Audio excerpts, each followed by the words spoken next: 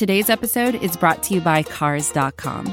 With over 2 million vehicles and 50,000 more added every day, Cars.com will match you with the perfect car for you, your budget, your life, your style. And if you're ready to say goodbye to your current car, Cars.com will get you an instant offer to cash it in. Just start by entering your license plate and get matched with a local dealer who will write you the check. So whether you're looking to buy or sell, just go to Cars.com. It's magical.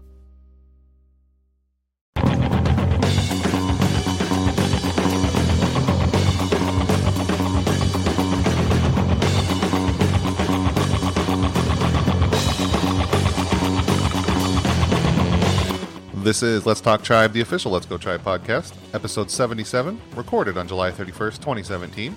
I am your host, Matt Lyons, and on this week's episode, we've got a full I always screw this up one way or another. We've got a full trade deadline to discuss, including the Indians' own acquisition of Joe Smith. We'll break down the Royals and whether or not we should really be afraid of them. We'll look ahead to the brutal month of August that lies ahead for the Indians, and of course, we will take your questions. But before we get into all that, I wanted to thank everybody listening live now on Facebook, or wherever or whenever you may be tuning in. Please remember to subscribe to the podcast on iTunes, YouTube, or wherever you listen to your favorite podcasts, and consider leaving a review. It helps us improve, get discovered, all kinds of fun stuff. Joining me for that and more, as always, is Mr. Jason Lukart. Jason, how you doing? I'm good. I'm happy to be past the trade deadline. We talked last week about how annoying the run-up to the trade deadline can be because there's so much more smoke than fire, and today there was some actual fire, and I'm happy to be clear of it. I feel like it's getting worse every year, too.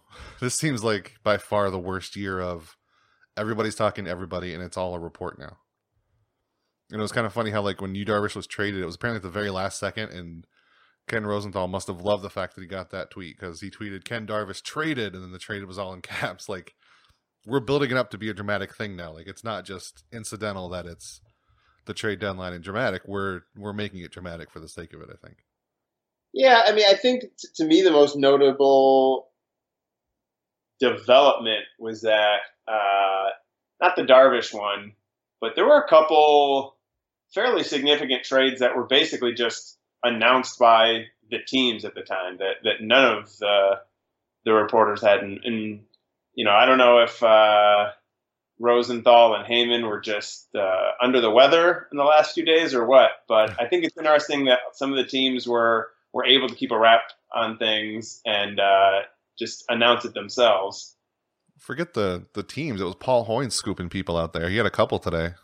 He had, I think he had the Zach Britton rumor first, which didn't turn out to be anything. And then he also had the actual confirmation of the trade first. So Paul Hoynes is outfoxing Ken Rosenthal and John Heyman and all them this year.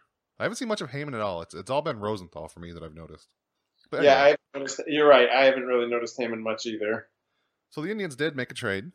Probably not the most exciting in the world, but they did get Joe Smith, a former Indians pitcher from 2009 to 2013. He looks really good this year. I mean, if you haven't watched a whole lot of baseball or watched a whole lot of Joe Smith, you might think this is maybe a bad trade, but I'm kind of a big fan of it. They didn't give up a whole lot, although we'll talk about what he gives up in a minute and why it might be more than I'm completely comfortable with, but they didn't give up a ton. But they did get the reliever. He's not a lefty that they wanted, but he's okay at getting lefties out. He has a really good slider this year, so I think he'll fit somewhere in the bullpen. The most important thing he'll do is just take some pressure off Brian Shaw, and so we won't have to use Andrew Miller quite as much in the regular season. I think the Indians have a few really great relievers who are getting taxed, and they need one more pretty good reliever to spell him for a little bit, I think. So what do you think of Joe Smith, Jason? I like it. You know, I liked him when he was here before. He's having a good year. His strikeouts are way up. This is like exactly the kind of move for however long since I gave in and was willing to talk about the trade deadline, however many weeks ago that was, that I've been saying I expected, that they weren't going to add any major piece. They weren't going to move one of their top prospects. Something like trying to improve the bullpen on the margins, and that's what's happened. I think I know the bigger names because the Indians were at least, in some cases more connected than a lot of other teams were. Darvish being the most prominent, Zach Britton. I know there's a certain segment of the fan base that's bummed out that there wasn't a bigger splash, but I never thought there'd be a bigger splash, and frankly, I'm glad there wasn't a bigger splash. Yeah, I think this is more. It's not like an Andrew Miller trade, but it's kind of close to the Brandon Guyer trade the Indians made last year. Although the pitcher they gave up is nowhere near the kind of nowhereness of Nathan Lukes. If you haven't heard of him, Thomas Pannone, he's a lefty. He technically wasn't on MLB Pipeline's top 30, but Jordan Bastian tweeted that a lot of teams see him as, and they saw him as, I guess, an Indians top 10 prospect.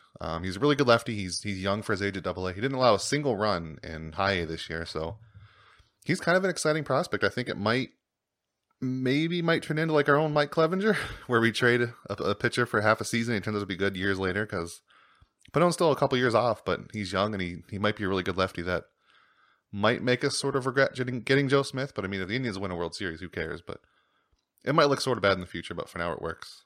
Yeah, I mean, I think, anytime you give up a prospect, it might look bad in the future, but guys with, his overall profile, the average outcome for them, the average outcome, or the median outcome, we'll say, is they never even make the majors. So, I mean, I won't be stunned if he makes the majors. I'll be pretty stunned if he turns out to be special or, even Joe Smith caliber, which I understand there's the, we're giving up, 6 years of someone for, half a season of someone. But I don't know. I can't get worked up about someone who wasn't one of the, by most accounts, was not one of the Indians' top 25 prospects. He's having a nice season. But for me, he's one of the many Indian minor leaguers who they could have traded today that wouldn't have made me blink. Although I will disagree. I think in most cases he was a top 25. It was just MLB Pipeline, which reporters referenced the most, that he wasn't. But most places did at least have him in the top somewhere, I think. But I think he was... I don't feel like most outlets even... there's not. I think they reference MLB Pipeline because there's not that many places that go 30 deep. I don't know what Baseball America's list look like.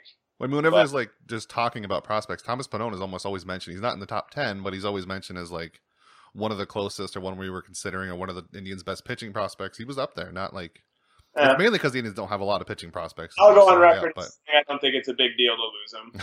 I don't either. I think he was a prospect that like he was one that the Indians might have known going in they were going to trade, because he was sort of, I don't want to say undervalued. I'm sure other teams knew about him, but he wasn't like a Tristan McKenzie, almost untradeable kind of thing. He was a good enough pitcher to get some value, and they were able to deal him, and they got who they wanted for him, I think. And at King Kong 556, he just wants to know simply, did the Tribe do enough or too little at the deadline? Which I guess is kind of the whole point of talking about the trade deadline afterwards. Do you think the Indians did enough? Are you happy with just getting Joe Smith? I mean, they can still always do more in August. I think people forget that, but looking at it right now, have the Indians done enough, you think? Yeah, I feel like they went into the season with a roster that I thought should be good enough to win the Central and good enough to be, competitive with anyone in the postseason. And the last 4 months haven't changed the outlook of the roster really, in terms of like, oh, well, gosh, it turns out that, I mean, there's guys having better seasons, guys having worse seasons, that sort of stuff. But like we've talked about for weeks, there's not a glaring weakness. There's positions where they could be getting better production, but the Indians should still win the Central, and we'll talk about what the race looks like a little later, but they should still win the Central, I think. There was nothing they were going to do today that was going to make them the favorites if they play Houston, but they've beat Houston a handful of times already this season. Like there's no reason to think they can't get back to and even win the World Series. They didn't need to do more than this. And if they had done something bigger than this, I probably wouldn't have been happy with the price they paid to do it. I mean, when they were talking about Yu Darvish, I know you were going to dig around a little bit and try to kind of come up with a comparable package to what the Dodgers actually gave up. The conversations this morning on Twitter were, what if, should they give up Mejia? And it's like, no, no, they're not going to give up Mejia. And they shouldn't give up Mejia. What about McKenzie? No, they shouldn't do that either. Like I just don't think anything bigger was ever that likely. And that's because I think the Indians front office views players pretty reasonably. Yeah. My whole goal coming into it, unless they could get, I don't know who they could get to be worth it, but would just be to not trade Francisco Mejia. I think we talked about that before too, and just the fact they didn't do too much, like you said, trading him for Yu Darvish would have been ridiculous. We'll talk about that in a minute, what it could be, but yeah, I'm glad they went in. They didn't do too much, and I'd be okay with trading Tristan McKenzie for some things, but Francisco Mejia, I think looking at what was traded over the deadline, the Indians probably could have got any player they wanted once Jose Quintana was gone. Like any package around Mejia, he was better than pretty much any prospect dealt at the trade deadline. Really close. Maybe he's better than Blake Rutherford.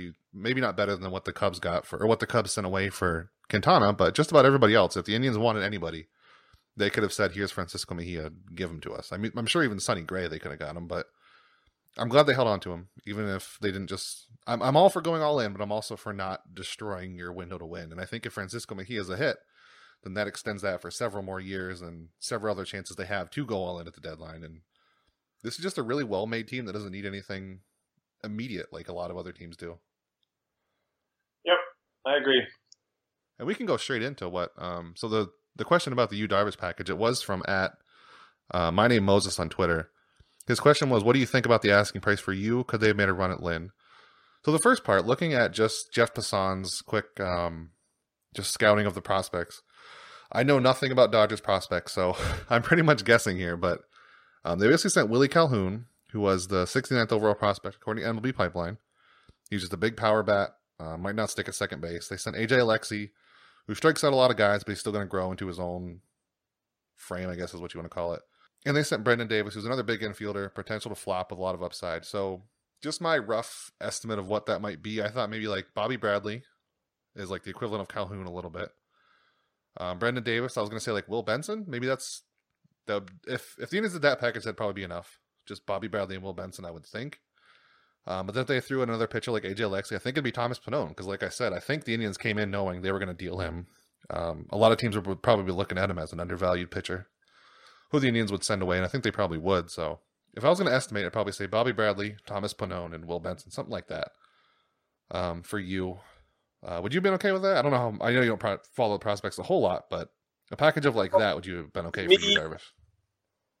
And like I think you're about right. I think Bradley being the closest comp the Indians have for the big piece is true. In my mind, Benson's a little more valuable a prospect than either of the other two guys. But yeah, I mean, I think you're in the right ballpark of what it would have taken. And I just wouldn't have been thrilled to give that up. I understand why the Dodgers did it, because the Dodgers have money the Indians don't, and don't need. It's not to say the prospects don't matter, but it's just the math is different. And I think you're about right with what it would have taken, and I just wouldn't have been that thrilled. Yu Darvish, I don't feel like Yu Darvish is peak Yu Darvish anymore either. He'd certainly be an improvement over the Indians' rotation. He'd bump someone he's much better than and solidify that. So it's not that he wouldn't upgrade the team, but I sort of feel like the trade deadline. I teach fourth grade, and we take the kids on field trips, and a lot of times the kids bring money for the gift shop. And so often they go into the gift shop with like the $20 that their mom or dad gave them, and they're just adamant that they're going to spend the money. And I tell them, like, listen, if there's nothing that's really worth the money, just keep the money. You don't have to spend it just because you got it. And I feel like sometimes people feel like, oh, well, we had this, we should have gotten something for this. We should have done this. And I know it's not always exciting to stand pat, but sometimes standing pat, which is pretty close to what the Indians did, is the smart play. Yes, they could have made the team, the 2017 team a little bit better, but I think what it would have done to 2018 and beyond in this particular situation, I don't think would have been worth it. Yeah, I feel like I mentioned that Yu Darvish, in the post that I made for the news thing, that he isn't peak Yu Darvish anymore, and people sort of like jumped on that, but he's not. Like nothing about him is as good as it used to be. So it's clear he wasn't traded for his peak numbers, which is why the Indians, I think, were in on him, because they could have got him way cheaper than his track record, because of just he's not as good. He's still really good, like you said. He'd probably be the number 3 or 4 pitcher for the Indians, but he's not worth like a McKenzie or Mejia or anything. So, right. But yeah, I think we're both pretty much in agreement that we're good with what the Indians did. And as far as could they have made a run at Lynn, I don't know. I didn't even hear like any like the Indians are interested in Lynn. I heard a bunch of reporters saying he would be a fit there, but I didn't hear anything else after that. I think he would He's another one the Indians could have got extremely cheap. And put him in like the back of the rotation somewhere. That's the kind of move I wanted. We talked about it last week, but they didn't do that either. As long as they didn't get Yu Darvish, I'm good with it because I didn't want him like at all. So yeah, I guess the other thing, another team that's been trading a lot. Or actually, is there anything else about the deadline, Jason? So pretty much your only thoughts on it. The Indians are pretty good. They're still pretty good. I mean, I think, what's worth talking about is just kind of looking around the American League and who else did what. Starting with the AL Central, it's interesting that the Twins, I don't know, 8-9 days ago, maybe fewer than that, were buying and traded for Jaime Garcia, and then in the span of like 6 days decided we shouldn't have been buying, we should have been selling, and traded him away.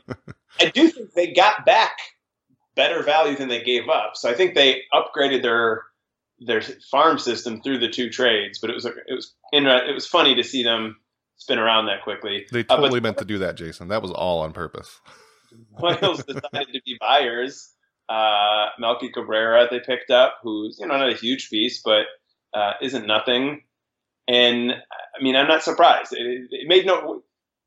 I know you've been cheering for them to stay in contention and not sell. Which some people thought they should sell.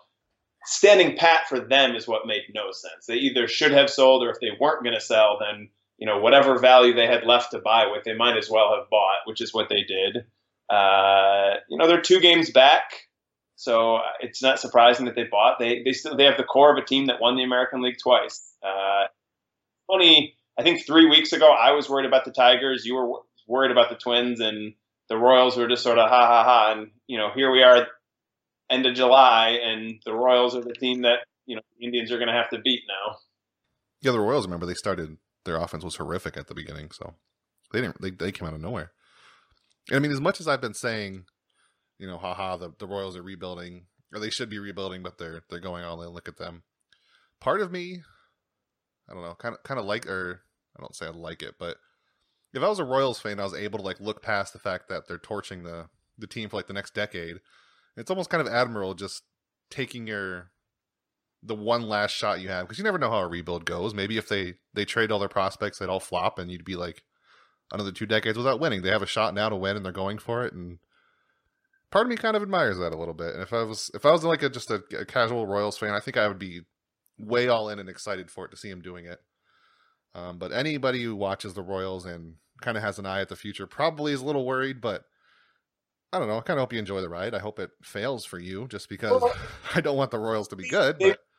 They weren't going to rebuild their farm system into like a top 5 farm system, even if they sold. We've seen the trade market for rentals isn't that much. They weren't going to, they would have gotten some prospects, but I think it's the difference of being, a near the bottom farm system or an average farm system. I think either way, after this year, the next 5 years weren't going to be great. And maybe it's the difference between, winning 80, 85 games somewhere in there instead of peaking out at like 75. And in some ways, you might as well just bottom out. They should be pretty bad for a few years, but they'll get some high draft picks, and maybe they'll have another postseason run to remember, depending on how things play out this year. Yeah, there might be some cases where they're better off getting the compensatory pick, which is usually a little bit after a first or second round than what they'd get for like a half year, because as we've seen, JD Martinez wasn't sent for a whole lot, but yeah, rentals just aren't worth a whole lot. So maybe they are better off, but I'm part of me likes it. I want them to lose and be terrible, but you do you Royals, you're good. So the Indians, over the next months, they're going to be racing the Royals one way or another, either hopefully ahead or maybe a little bit behind. But the Indians have a brutal month of August coming up. We just saw them get beat pretty bad by the Red Sox. They're going to wrap up that series. So here's the next series of teams they play, Jason. Red Sox, Yankees, Rockies, Rays, Twins, whatever. Royals, Red Sox, Royals again, and Yankees. That's ridiculous.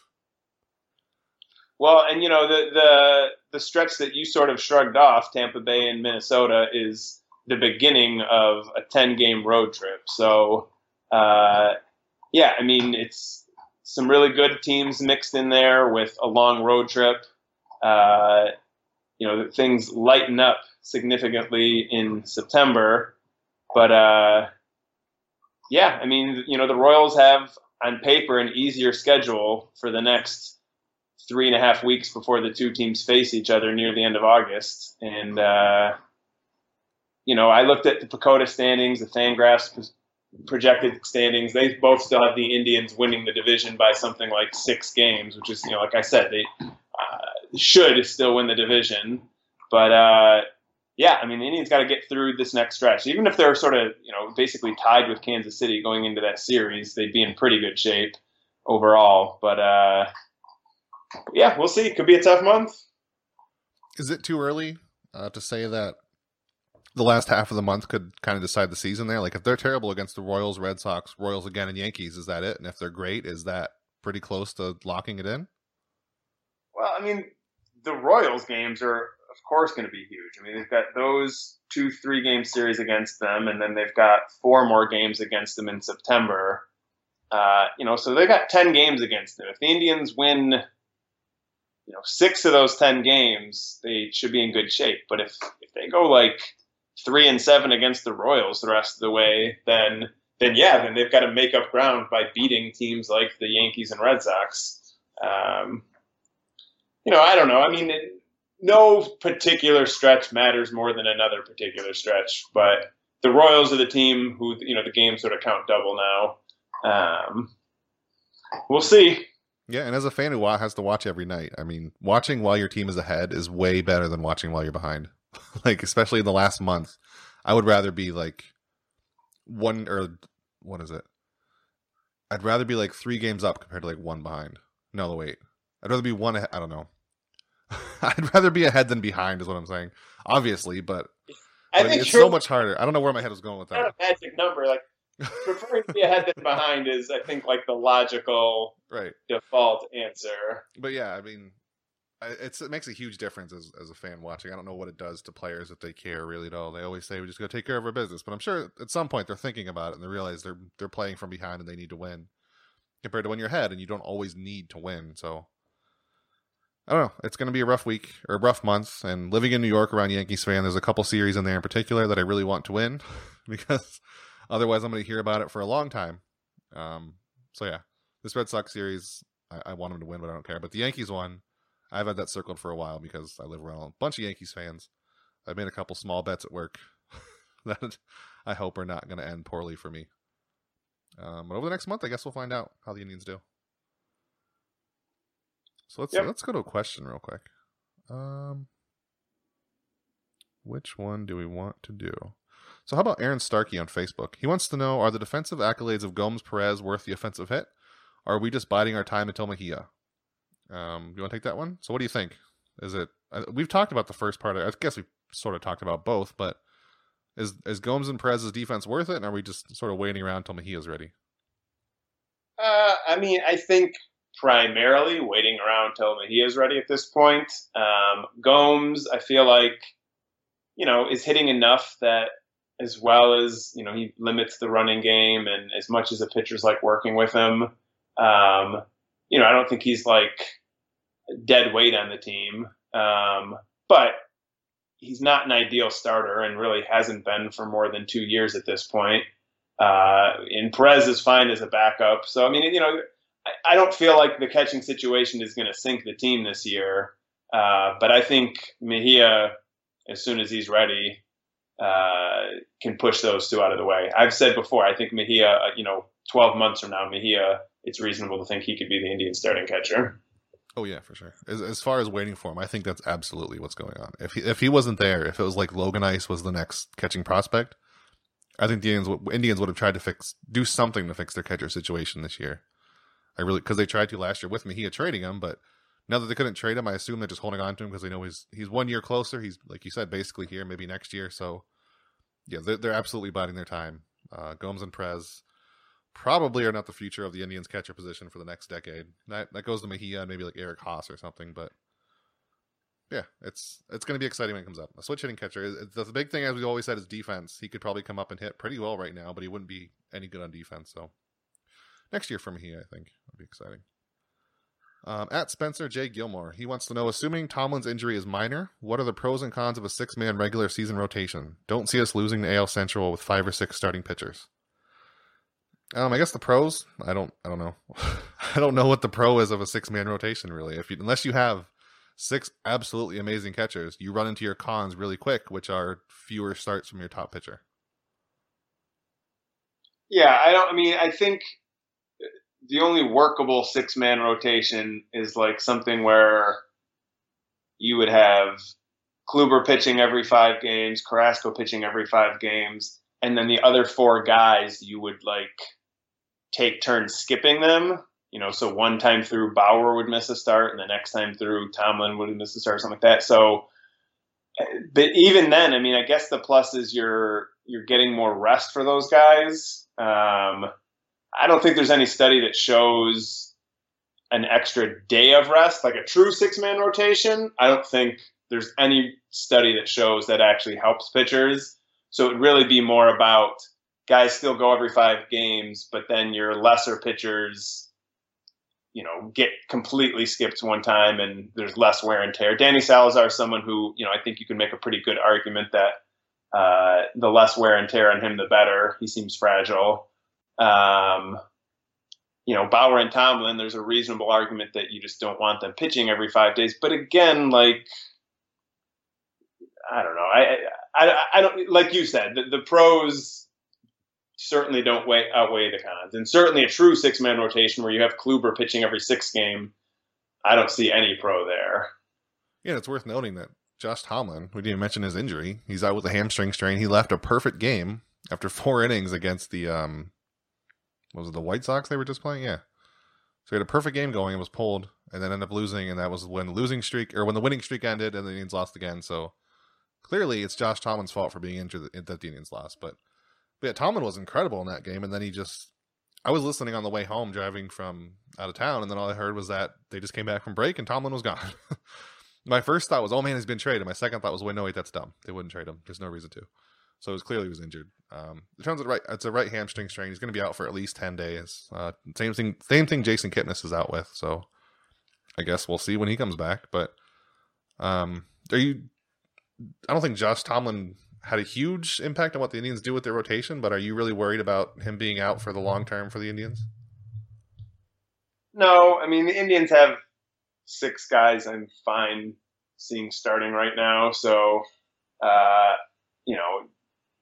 I wouldn't want Tomlin to be out for an extended period of time because then they'd be vulnerable to someone else getting hurt. But if he misses a couple turns through the rotation, I don't really think it's a big deal.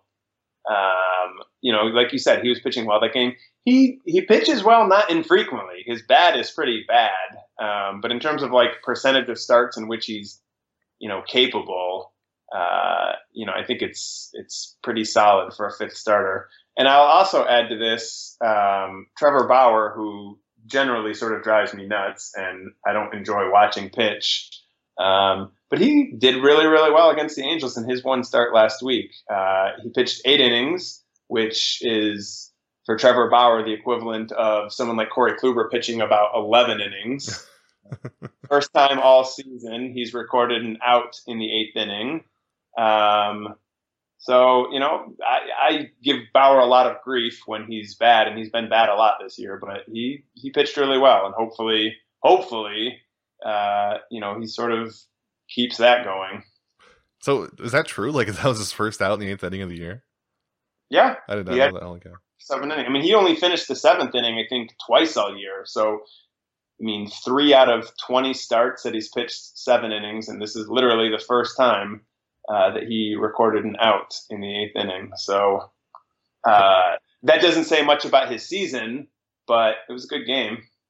Yeah, and he still manages to drag out excruciating long starts, and he never gets that long of a start. At Nick Skullmuch, he wants to know, will we ever learn to appreciate Bryan Shaw? Every Indians fan should know Bryan Shaw by now. Either you really love him or you really hate him, and that's basically all there is. I don't know how he became so polarizing, but every time he's on the mound, it's like a mini civil war on Twitter, because at this point, people are so entrenched in their opinions of Bryan Shaw. Like, if he went either way, I don't think the other side would acknowledge it. Like, if he started being terrible, I think the Bryan Shaw fans would defend him until the very end. And if he started being great, the people who hate Bryan Shaw would never acknowledge it. So I think he's somewhere in the middle, and nobody can agree on that. So do you think we're ever going to appreciate Bryan Shaw, Brian? Jason? God damn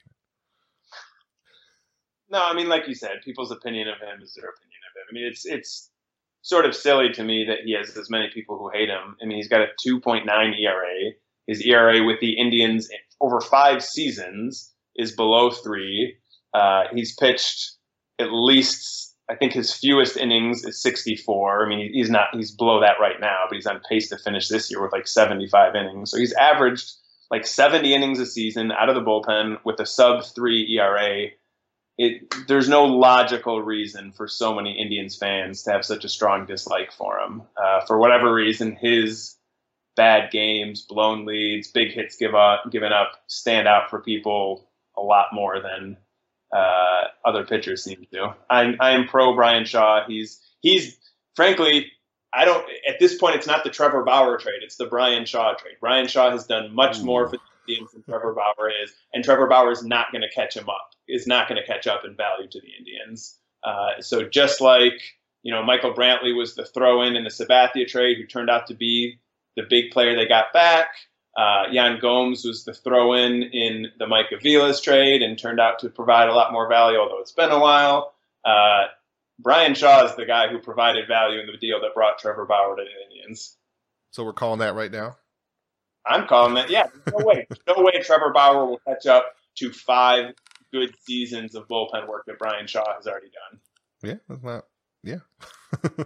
I'm sure some people just based on their anti-Bryan Shawness would disagree, but I'm with you. I'm pro Bryan Shaw. I just think it's amazing how polarizing of a player. He's got to be the most polarizing player on the Indians besides, I guess, Carlos Santana. But, I don't know. Interesting.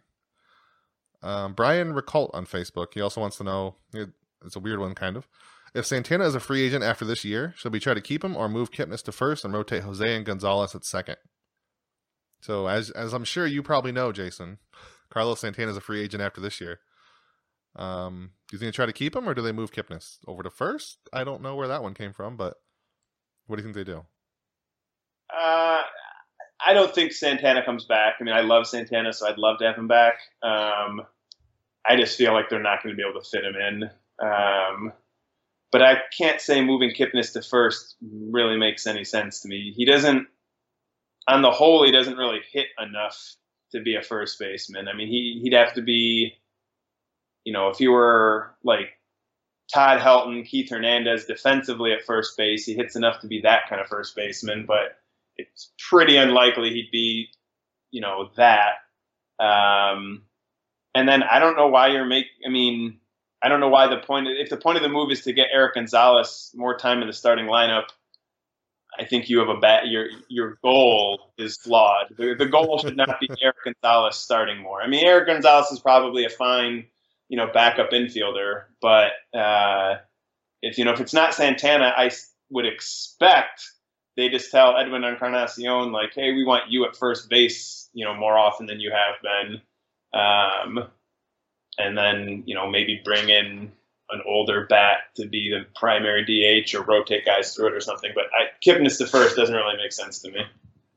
Yeah, I'm with you. If anything, it'd be Edwin playing first, like you said, and Kipnis stays at second. The only way I see Kipnis being bumped off anywhere is if you need to make like a huge acquisition for a third baseman that warrants bumping Jose Ramirez to second or something. I don't think they would go out and find a second baseman to replace Kipnis. And I don't think there's really any reason to move Kipnis to first. That's just kind of the default, I guess, where people throw old players they don't know where to put. And people should be prepared. The Indians are almost certainly not going to make what feels like a big acquisition this offseason. Like Edwin Encarnacion was the big acquisition for the 3 years he's going to be here. The payroll, Santana becoming a free agent doesn't really free up any payroll because other guys just have raises coming. Like even if they let Santana go and everyone else comes back, the payroll would already end up being higher next year than it was this year. So, I don't know if it's going to be, I don't know. The offseason's too far away for me to have given much thought to what next season's opening day lineup's going to look like. But I don't think there's going to be anyone that feels significant that's been brought in to be a part of it. Yeah, if anything, I think the Indians are going to kind of cross their fingers and hope that Nelly Rodriguez can at least be like a serviceable stand-in until Robbie Bradley's ready.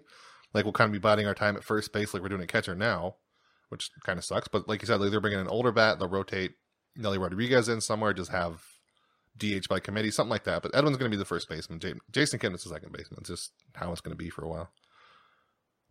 Do we have any other good questions? I'm trying to see.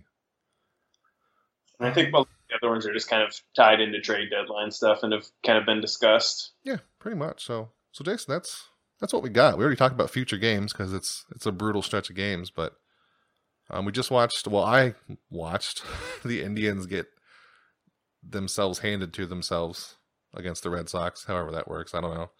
It was brutal. I hope it doesn't continue. But anything exciting coming up for you, Indians wise, baseball wise, anything non-baseball? I was at Friday night's game against the White Sox, which was the one they won handily. That Salazar pitched pretty well, and my beloved Carlos Santana was among the guys to hit a home run. So that was the only ball game I'll get to here in my first baseball season as a father. So it was nice that they won and won in a way that I could just sit back and enjoy a couple beers and not fret. Yeah, I've been to a couple. I mean, I've been to very few games, but I've been to like a tight game the whole time and one that was a blowout in the Indians' favor. I will definitely take the blowout in any situation. Watching on TV, I don't mind close games, but in person, I don't like watching close games. Well, I mean, a close game, if they end up winning, then in hindsight, it feels like it was great. But yeah, like in the moment, it's just kind of stressful and yeah, I'd much rather they win 9-3 when I'm there than take my chances with a close game. But no, coming up, just continuing to watch. Red Sox, Yankees are not two of my or most Indians fans' favorite teams, so this will be either a very satisfying or an incredibly frustrating week. And at this point, I think it's fair to scoreboard watch and keep our eyes on Kansas City, who lost tonight. So the Indians are still up by 2 games, and I'll be happy with any size lead at the end of this week after playing two good teams. You took my show under, Jason. I was going to mention that they lost and then tell everybody we'll talk to you next week. Jerk. But yes, the Royals just lost in the bottom of the 9th, so the division is safe. They can stop winning now. They've went all in. They've torched their farm system. You can stop now. But anyway, we'll talk to everybody else next week. See you then.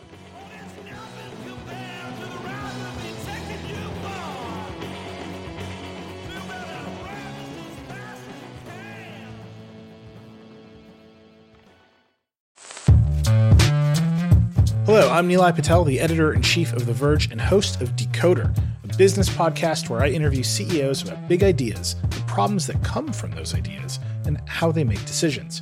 It is also surprisingly about org charts. It comes up a lot. We're launching a new limited series that we're calling the Centennial Series, where I talk to CEOs of companies that are over 100 years old, like Xerox, Barnes & Noble, and more. There's no 100-year-old company that's without its struggles, and it's been fascinating to talk to these CEOs about which parts of these companies' history are important and which parts they can let go.